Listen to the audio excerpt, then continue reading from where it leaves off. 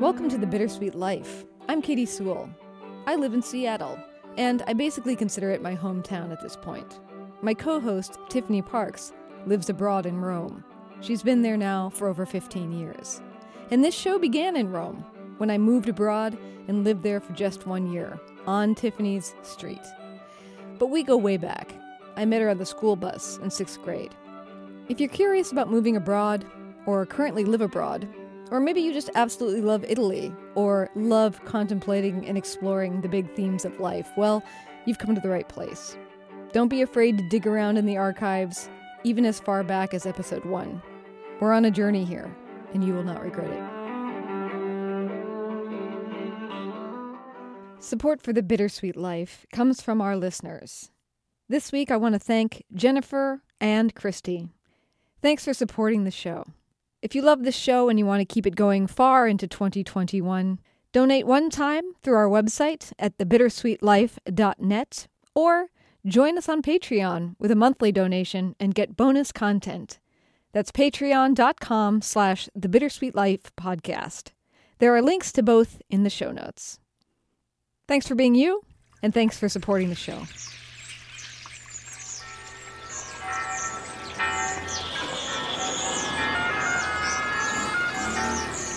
Welcome to Rome. This is The Bittersweet Life with Katie Sewell and Tiffany Parks. Hello, this is The Bittersweet Life. I'm Katie Sewell. I'm Tiffany Parks. And today, by special request from listener Michael, we will be talking about souvenirs. Yes. Are you excited about this, Tiffany? Yeah, I'm really interested in other people's souvenirs. I don't know that I have anything that anyone else would find interesting, except for one thing that I acquired, which was not my souvenir, but is interesting. So, yeah. Okay. Are you a souvenir person? Do you collect things when you travel, Katie? Well, the interesting thing, I was just trying to figure that out in anticipation for this show. I really do think I pick up things, but it's not usually something I go into a store and buy. It generally is something along the lines of a business card, a box of matches, the room key from a hotel. Although, to be honest, that's usually an accident. I forget it. I forget to turn it in, and then I discover it, and I said, oh, yeah, that was a really nice time. And then I just put that little card key up somewhere. Or, as you know, going around Rome, I'll pick up things like little acorns, bird feathers. Oh my gosh, you and Aurelio. He comes home with his pockets full of little pieces of acorns and feathers and shells and everything, anything he can fit in his pockets. Yes, so it's really kind of detritus. I mean, you might remember we talked about on the show once that when I was in Rome, when I spent the year in Rome, living on the same street as you, every ticket to any museum I went to, postcards that were free at churches, I picked up those things along the way and then put them all into a little notebook. And when I look at that notebook, it reminds me, oh yeah, I went and saw that exhibit on such and such. Or, oh, I remember this painting from that church.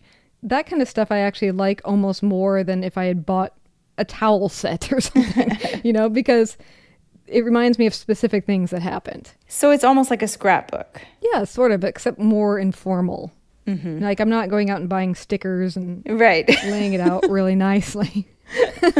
But I think those are the things I tend to get. And I mean, that's not to say that I don't have anything from trips, but let's listen to one tape from a person first, and then we'll talk a little more. This first tape is from Scott. The one souvenir I have that sticks out in my mind is actually not one that I got from a place, but one that was brought to me. When I was in college, my friend Carrie went to San Francisco and stayed somewhere near Chinatown. I told her to bring me back a souvenir. I had absolutely no specifications on what she should bring or anything like that. And she brought me this little purple Buddha statue. And at the time I was like, oh, cool, that's fun, thank you. And it just kind of sat on my shelf, sight unseen, for a long time. And then after college, I moved into my first apartment by myself, alone for the first time, and a little uneasy, maybe a little scared. And I put the little purple Buddha by my bed table, and my light was on because I was reading at night before bed. And after I turned off my light, I realized that this purple Buddha glows in the dark, which is not something I knew for several years. And so this little like glow-in-the-dark purple Buddha made my first night in my first city apartment in Denver like feel homey and like it was mine and everything was going to be okay. And so even though the souvenir wasn't from any place I've been to, it has brought me a lot of comfort and joy, and I appreciate my little purple Buddha, and even still today he sits by my bed sort of protecting my slumber. That's nice. I like that. That's a sweet story. Yeah, and it reminds me a little bit of what I was indicating prior, that sometimes you get these souvenirs, but they're from other people. Mm-hmm. And I think that some of my favorite souvenirs in my life have been brought to me by other people. And the one that springs to mind very vividly was when I was a second grader. I had just been in the play The King and I was very into the color pink at the time. And my parents took a trip to Thailand and, of course, left us behind with staying with my grandparents. But when they came back, they brought me one of those little umbrellas, little silk umbrellas that are hand-painted with flowers and have fringe around the edges in this light pink color. Parasol. Yeah, parasol. Yeah. And as a little kid, I just thought it was the most beautiful and exotic thing that I had ever seen. Oh. Because not only was it pink, but it came from another country. Yeah. I would have gone nuts over something like that as a child. Exactly. So should we listen to another, or do you want to tell us the one thing that you got? No, I'll tell that a little bit later. But as far as what you were saying, souvenirs brought from other people, I have a thing about magnets on my fridge. I do collect magnets, which is a really sort of tacky souvenir to collect because they're often made like in a different country. Yeah, from where you're picking them up. Yeah, for sure. But unfortunately, I never was in this habit. I got into it halfway through my life. And now it's something that like I have to do. Like I have to get the magnet from the place. And sometimes people will buy, it's usually my sister-in-law will buy us a magnet when she travels. And I'm just like, why do I want a magnet from your trip? I didn't go on that trip. Why do I need a souvenir with something to remember it by? If you want to buy me something beautiful from that place, that makes sense. But like a magnet on a fridge from a place I've never been, that I don't get. Not to be rude and ungrateful. Yeah, that's interesting. But I've seen your magnet collection, and it is impressive when it's all together. Yeah, it's not bad because I also collect magnets from exhibits that I go to. Not every single one. I don't always get the magnet of the exhibit, but I like to. So I remember certain exhibits I've been to. Yes, and you also have a wide collection of Caravaggio magnets as well. Yes, because I've been to a lot of Caravaggio exhibits. There you go. Well, speaking of that, let's listen to another piece of tape. Okay. Hi, this is Amy. I'm originally from Chicago. I moved to Munich, Germany in 2019, right before the world changed in so many unprecedented ways. My souvenir story starts with one print, and it ends with a collection, stuck in storage in Chicago. It was an Alexander Calder exhibition print, to be exact, from the Tate, in one of my absolute favorite cities, London. My husband and I were browsing the museum store, as we like to do, when we stumbled upon it. We picked up the print as a souvenir of our time there. That one purchase spurred us to start a collection. So we stopped in more museum stores and visited more galleries, slowly assembling works that showed the path of our travels, up and down and across our apartment walls. When we moved to Munich, we took everything down, put everything in boxes, placed the boxes in storage, and hoped to reclaim our collection sometime soon. But now, thanks to the pandemic, the boxes are still closed, the history of our travels locked up tight as we stay grounded here in Munich. We hope to be united with our collection and have the chance to add to it, thanks to more travels, sometime soon. I wrote to Amy after this and asked her if she was planning on staying in Germany much longer. And she said that it's very up in the air right now about what's going to happen, but that they really do want to find a way to eventually get back to Chicago and not only see their friends and family, but rescue that collection so that they can actually have it in their lives rather than boxed up. Yeah, I really love that idea. I mean, if you think about it, like the art on your walls, you see that stuff so much. And to have art that not only reminds you of great trips, but is also, one would imagine, beautiful art. It's a nice way to combine decorating your home and also remembering your trips. So I love that idea. Yeah, and it's a little different than what you see in other people's homes where they often will put up portraits that they took of themselves while they were on a vacation. You see that a lot too. It's kind of an interesting artistic take on that. Yeah. I actually have quite a bit of art in my house that, again, I did not buy myself. But as you know, in my 20s, I used to travel to Vietnam a lot with my father. I think we went 7 times together.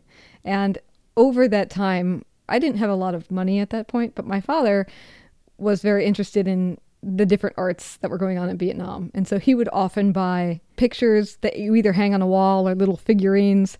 And he usually bought them on a theme of some kind. And so one year it was all cat-oriented stuff. Another year it was all horse-oriented stuff. So I have some of these pictures that he picked up along the way, or figurines that he picked up along the way. All right.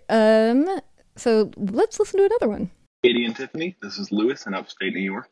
I'm not really a knick-knack person, so when I go to a new country, I get a book in the native language of wherever I am. I can't read them, but I think it's a pretty little reminder of where I've been. I started this tradition after I went to Italy, so I think I'm going to have to go back and get the Aeneid in Latin, or maybe Machiavelli's The Prince in Italian. Thank you. I think this is my favorite. I really love this one so much. Probably also because I'm a book collector, but I love this idea. Yes. So he did send a list of some of the books he had, which I'm not even going to attempt, because you know that my pronunciation of foreign names and languages are horrific. But you said you were bold enough to try. I will try. And if I make mistakes, well, you can forgive me for it. All right, so the Brennu Njál's Saga from Iceland. Don Quixote from Spain, of course.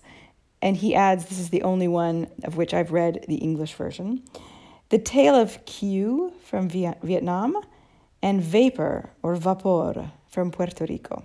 And Journey to the West from China. That one's easy to say. And then he also asks you a question. He says, what is your opinion on what I should get when I get back to Italy? Yes, I think he needs to get La Commedia Divina, the Divine Comedy, or at least Inferno by Dante. I think that would be the perfect classic Italian book. Very nice. I like that. So Tiffany, a quick aside. I want to tell you about this book that I'm reading. Mm-hmm. It's not in the world yet, but it's available to our listeners on pre-order right now. Oh. There's a link in the show notes. But the book is called I Had No Idea You Were Black, Navigating Race on the Road to Leadership by Ronald Crutcher. He is a very impressive person. Just the sheer amount of things that he knows and has done, not to mention his career as a leader of a university. Let me read you this paragraph of description just to get an idea of this author's life. Okay, during this time of intense polarization, which I think we can all agree we've been living through, Ronald Crutcher's life as a black leader, successfully bridging America's cultural divides, offers a compelling story with important lessons for today's thinkers. Born to 2 parents who never graduated high school, Dr. Crutcher grew up to become a leader at the highest levels of academia and in the arts. As a child musician, he met with Coretta Scott King, and as an adult educator, he sat at Maya Angelou's holiday table. Wow. Now, doesn't that description, that paragraph alone, make you want to get to know this guy? Yeah. Let me read you another thing.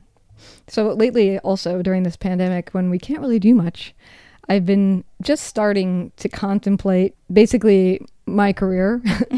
How are you spending your time? What do I want to be doing when this is over? I've been trying to start asking myself those questions.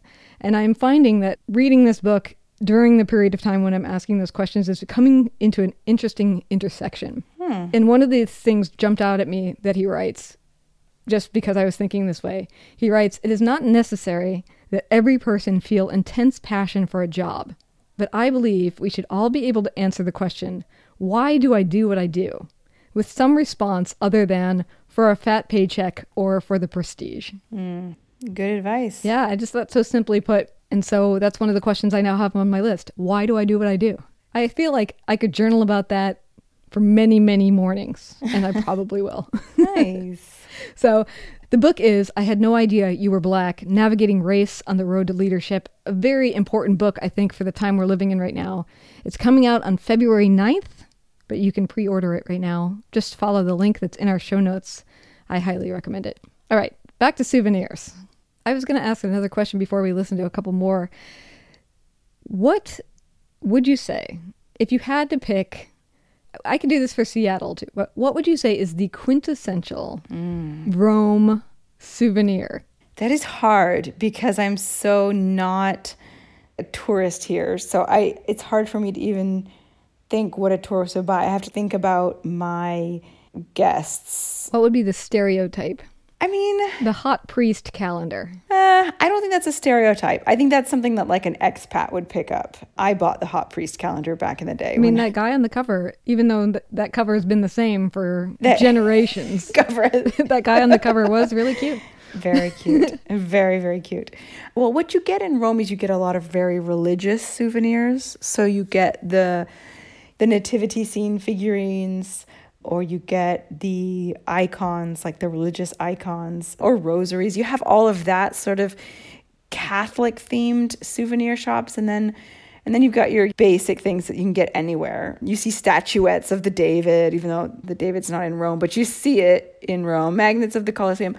But I guess what I also see is a lot of pasta, novelty pasta, like pasta in funny shapes. Yes, penis pasta. Pasta shaped like the map of Italy, or the aprons with, the naked torso of the David on there. Yes. This is all really tacky stuff, though. I mean, if people want to go highbrow as far as souvenirs, what a lot of people buy is Murano glass. Of course, that's from Venice, but you can get it anywhere in Italy, and there are shops that sell the authentic stuff. So there's Murano glass, or a lot of people will go for fashion if they really want to go highbrow. The thing is, if you buy a Prada handbag, well, you can get that anywhere in the world. Yeah. So I would suggest to people, go to a dressmaker or a tailor and get yourself an Italian suit made of Italian wool fitted to you, or a silk dress, something that is made by an actual Italian craftsperson. That to me would be like the ideal souvenir of Italy. One of the things I always love to buy when I'm there is, and I don't know what it's called, the kind of fancy stationery. Oh, that's yes. swirly. That's from Florence. That's Florentine. And I love that too. It's very pretty. I'm trying to think. Like, there's nothing that's Roman. Everything I'm thinking of. I know. The glass is from Venice. The limoncello is from the south. The great tailors of Italy are from Naples. The beautiful stationery is from Florence. What does Rome do? No, I guess just the religious stuff. Yeah, maybe it is the religious stuff. There's probably something I'm just not thinking of it. A lot of people buy wine. Oh, here's something else that people buy. Again, it's not Roman, but it can come from anywhere in Italy. It's the ceramics. Italy has such beautiful ceramics, particularly Deruta, which is in Umbria, or there's some gorgeous Sicilian ceramics dishes, hand-painted. They're so beautiful. That, to me, is another thing I would highly suggest. So when it comes to Seattle... Yes, tell me, because a little Space Needle figurine. There's not as many options. What is Seattle known for? The Space Needle. Hey, I'm going to challenge you on this. Okay. Like me, you live there, so you don't see it from a tourist's eyes. I think something that tourists would buy would be smoked salmon. You know what they would buy? Starbucks coffee. Starbucks coffee. Well, again, that's something you can get anywhere, though. I know, but in Seattle, you can get it at the original store. Yeah. So what? It's still the same product. The line for the original store is sometimes all the way up the block. Let me tell you, if you're coming to Seattle, the coffee is exactly the same, and the original store does not look any different. It's the experience, Katie. It's the experience. It's I went to the original Starbucks in Seattle. They want to say they've been there. It has nothing to do with the coffee. It's about saying that you've been there. Yes. And you get to see the original Starbucks logo, which is different than what we know today. But I would say that the number one souvenir in Seattle has got to be something Space Needle related. It's just got to be. I can't think of anything else that's more iconic to what people think of when they think of Seattle. I don't know. Is there some food product that is native to Seattle? I remember when I was in the States the last time, I went into a shop in the mall that had all like Washington State stuff. Yes. To buy stuff for my family, but my in-laws and my husband here in Rome, to get them Seattle-themed stuff. And I mean, of course, I brought back Market Spice tea. You can be sure of that. Yes, your favorite tea here. That was for myself. I hoarded it. I mean, Yeah, you can go to a Made in Washington store, but... That was what it was. It was Made in Washington store. Yes. Yeah, is that what a tourist is looking for? They still sell Sleep Us in Seattle t-shirts here. I can't believe that. It's been 20 years. This is where we are frozen. And you better believe that those Sleep Us in Seattle shirts have a little Space Needle on them. Of course they do. So anyway, well, let's move on. Speaking of Venice, let's listen to another piece of tape from one of our listeners. Hi, my name is Carolyn, and I just wanted to tell you a little story about a souvenir that I treasure today and cannot live without. Back in 2015, I recently graduated from college, and me and my roommate, we decided to go to Italy on a cruise. And it was pretty much the best decision of my life. This was the first time ever taking an international trip. This was the first time going to another country, not knowing the language too much, and being right in the culture and learning all about it. I have a very, very big Italian family, and Italy has always been one of those destinations that I always wanted to go to. I knew no matter what, this was going to be the best trip, hands down. Thank goodness my roommate knew fluent Italian, which made it so much easier. Me, on the other hand, didn't know too much. But actually my goal for 2021 is to try and learn a little bit more Italian. So back in 2015, before we left, I knew I wanted to bring back a couple charms for a charm bracelet that I have. I've had this my whole life, and I really wanted to bring back some charms just to remember the amazing trip. So one of the places we went, probably my favorite, was Venice.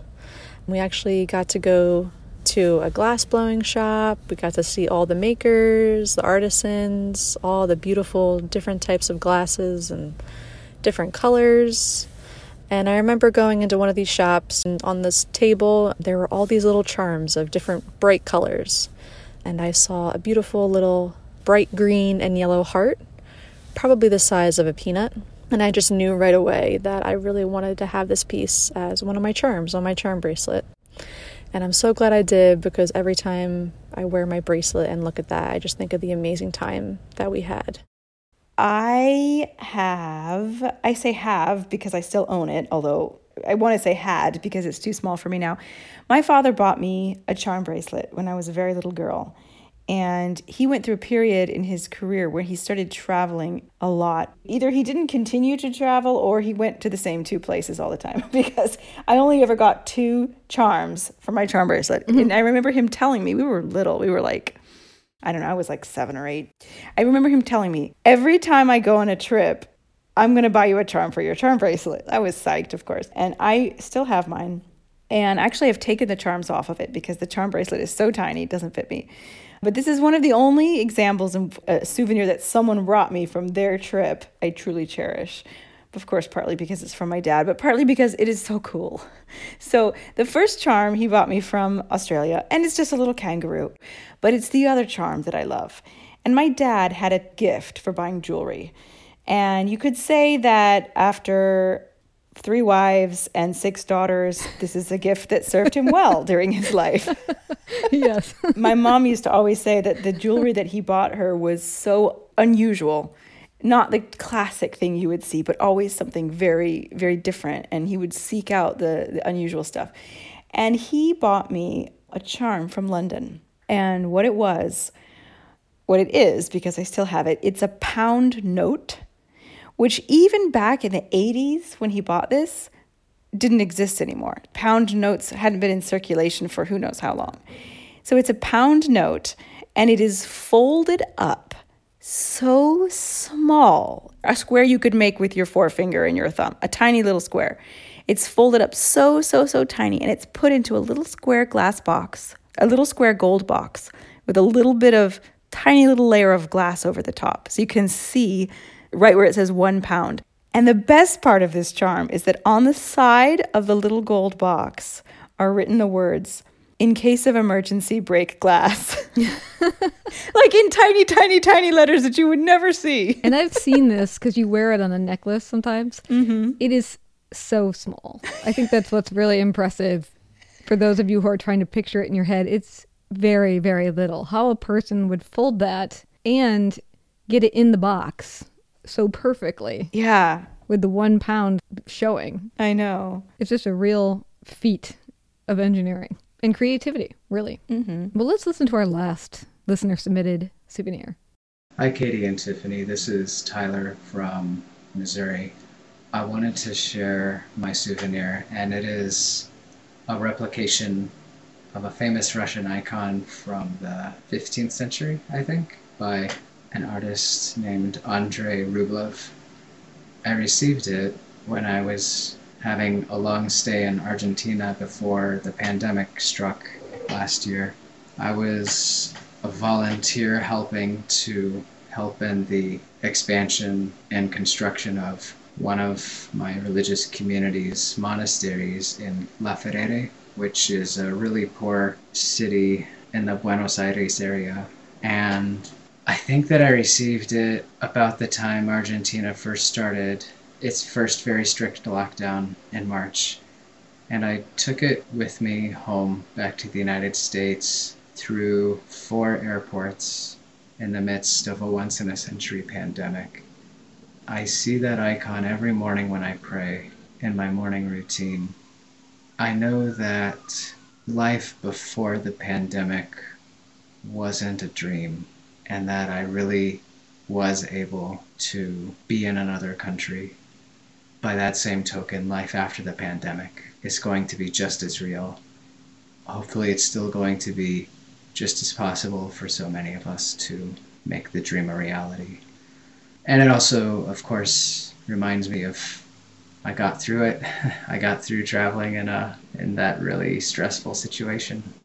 That's Tyler with his 15th century icon that he brought from Argentina through the airport during a pandemic. Yeah, 4 airports. That's impressive. I wonder how big it is. Did he say how big it is? He did not say how big it is. Okay. Was he carrying something that was 16 by 16 or was he carrying something that fit in his pocket? Hard to know. But either way, that it sort of marks this, not only the interesting time he was having prior in helping expand a monastery, yeah, but that he had to carry it with him during the kind of, I suppose, terror of the early part of this pandemic where people were traveling through airports trying to get home, not really knowing what was going on. Very memorable. Yeah, that actually also sparked a memory for me. Again, this is not my story. This is something that I acquired, but I have a vase that, to be perfectly honest, I don't actually like very much. But it's such a family heirloom now, and I was lucky enough to be the one to get it. So, of course, it has a very special place in my home. My great-grandmother, in my family, the generations are very far apart. We all have kids very late. So my dad had me late, his mom had him late. And so my great-grandmother was actually alive and a young woman in the 1890s. And instead of getting married right away, as you would assume a young woman would do during that period, she went to Florence by herself as a single woman, and she lived there for a year, and she taught German there. I think this was 1894 or 1896. Anyway, she bought this glass vase that is etched with an image of a castle on it. She carried it on her lap. I mean, she obviously packed it with her on her steamer ship that she would have taken back across the ocean. But she then took a train across, I think she was living in Chicago, so she took a train from wherever, New York to Chicago. The story that my father told me was that she carried that vase on her lap for the entire train ride because she was so afraid of breaking it. And it passed to my grandmother, who was her daughter-in-law, and my grandmother eventually gave it to my dad, and he said as soon as he got it, he was like, this is going to be Tiffany's. Aww. Because, of course, I'm the one who went back over. Right. You could return it to Florence if you really don't like it. Nah, I'm not going to do that. How big is it? It's probably about a little over a foot tall, I would say. So hefty. Yeah. Yeah, it's not tiny. I can post a picture of it. But we would post this episode. Yes. Let me end by reaching over here and grabbing one thing since you brought that story up. Hang on. I want to show you something. Okay, back on the mic. Since we're talking about great-grandmothers, I'll take a picture of this for the rest of you at home. but I was recently given these. These were picked up by my great-grandmother during the World's Fair in Chicago, 1893. Oh, that is... And it's a little handkerchief that's embroidered, says the date on it. It's very frilly, and if you open it up, here, I'll show you. Here is her name stitched in the corner of it. Oh my gosh, I love things like that. That is so... Mary G. Wadsworth. How in the world? I know, and then this one is not quite as nice as that one is, but it's another handkerchief she picked up, a souvenir of exposition in St. Louis in 1904. Oh. And again, it has her name stitched in the corner. That is super cool. Yeah. Those kind of things really make you want to get souvenirs, especially that have to do with a particular event. Mm-hmm. I'm going to save this, and if everyone saves this is going to be really special one day. I know, but what do I do with it? I basically keep it in a box. You just keep it. You keep it in a box, you pass it down. That's what you do with heirlooms. Yes. Well, that's a whole question for another day, because I am the keeper of much of my family's history, and I don't have any children. So I'm going to have to really think about, how do I pass this stuff down and to whom? Oh, you're going to pass it down to your niece and nephew, Katie. Absolutely. You don't have a choice in that matter. Well, I mean, there are cousins and their descendants that might be interested in some of this stuff too, so. Does your sister not have an opinion? I mean, she has not really expressed a ton of interest in having me pass it on to their family. Okay. Feel free to correct me if I'm wrong, but in general, the thought is that I'm the one that cares the most about the family history.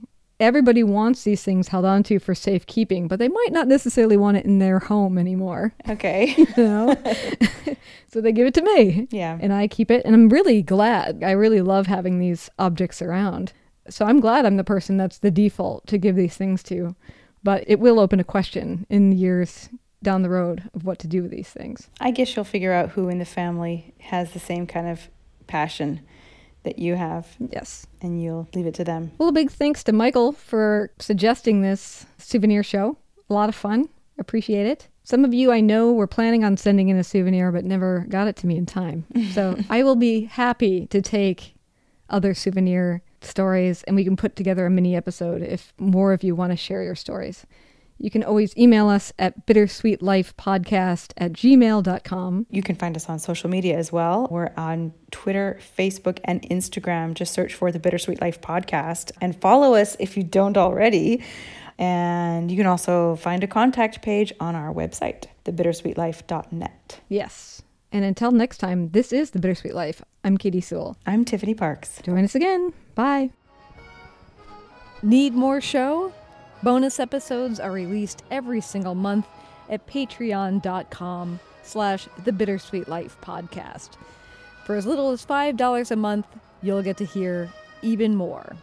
You'll find a link in the show notes. And if you jump on board at the $50 level, you get to dictate what topic we cover. For example, one Patreon subscriber had us do an entire show on cuteness. Become the director for $50 a month and support the show you love at the same time. Thanks for listening. Tell all your friends, and we'll talk to you next week.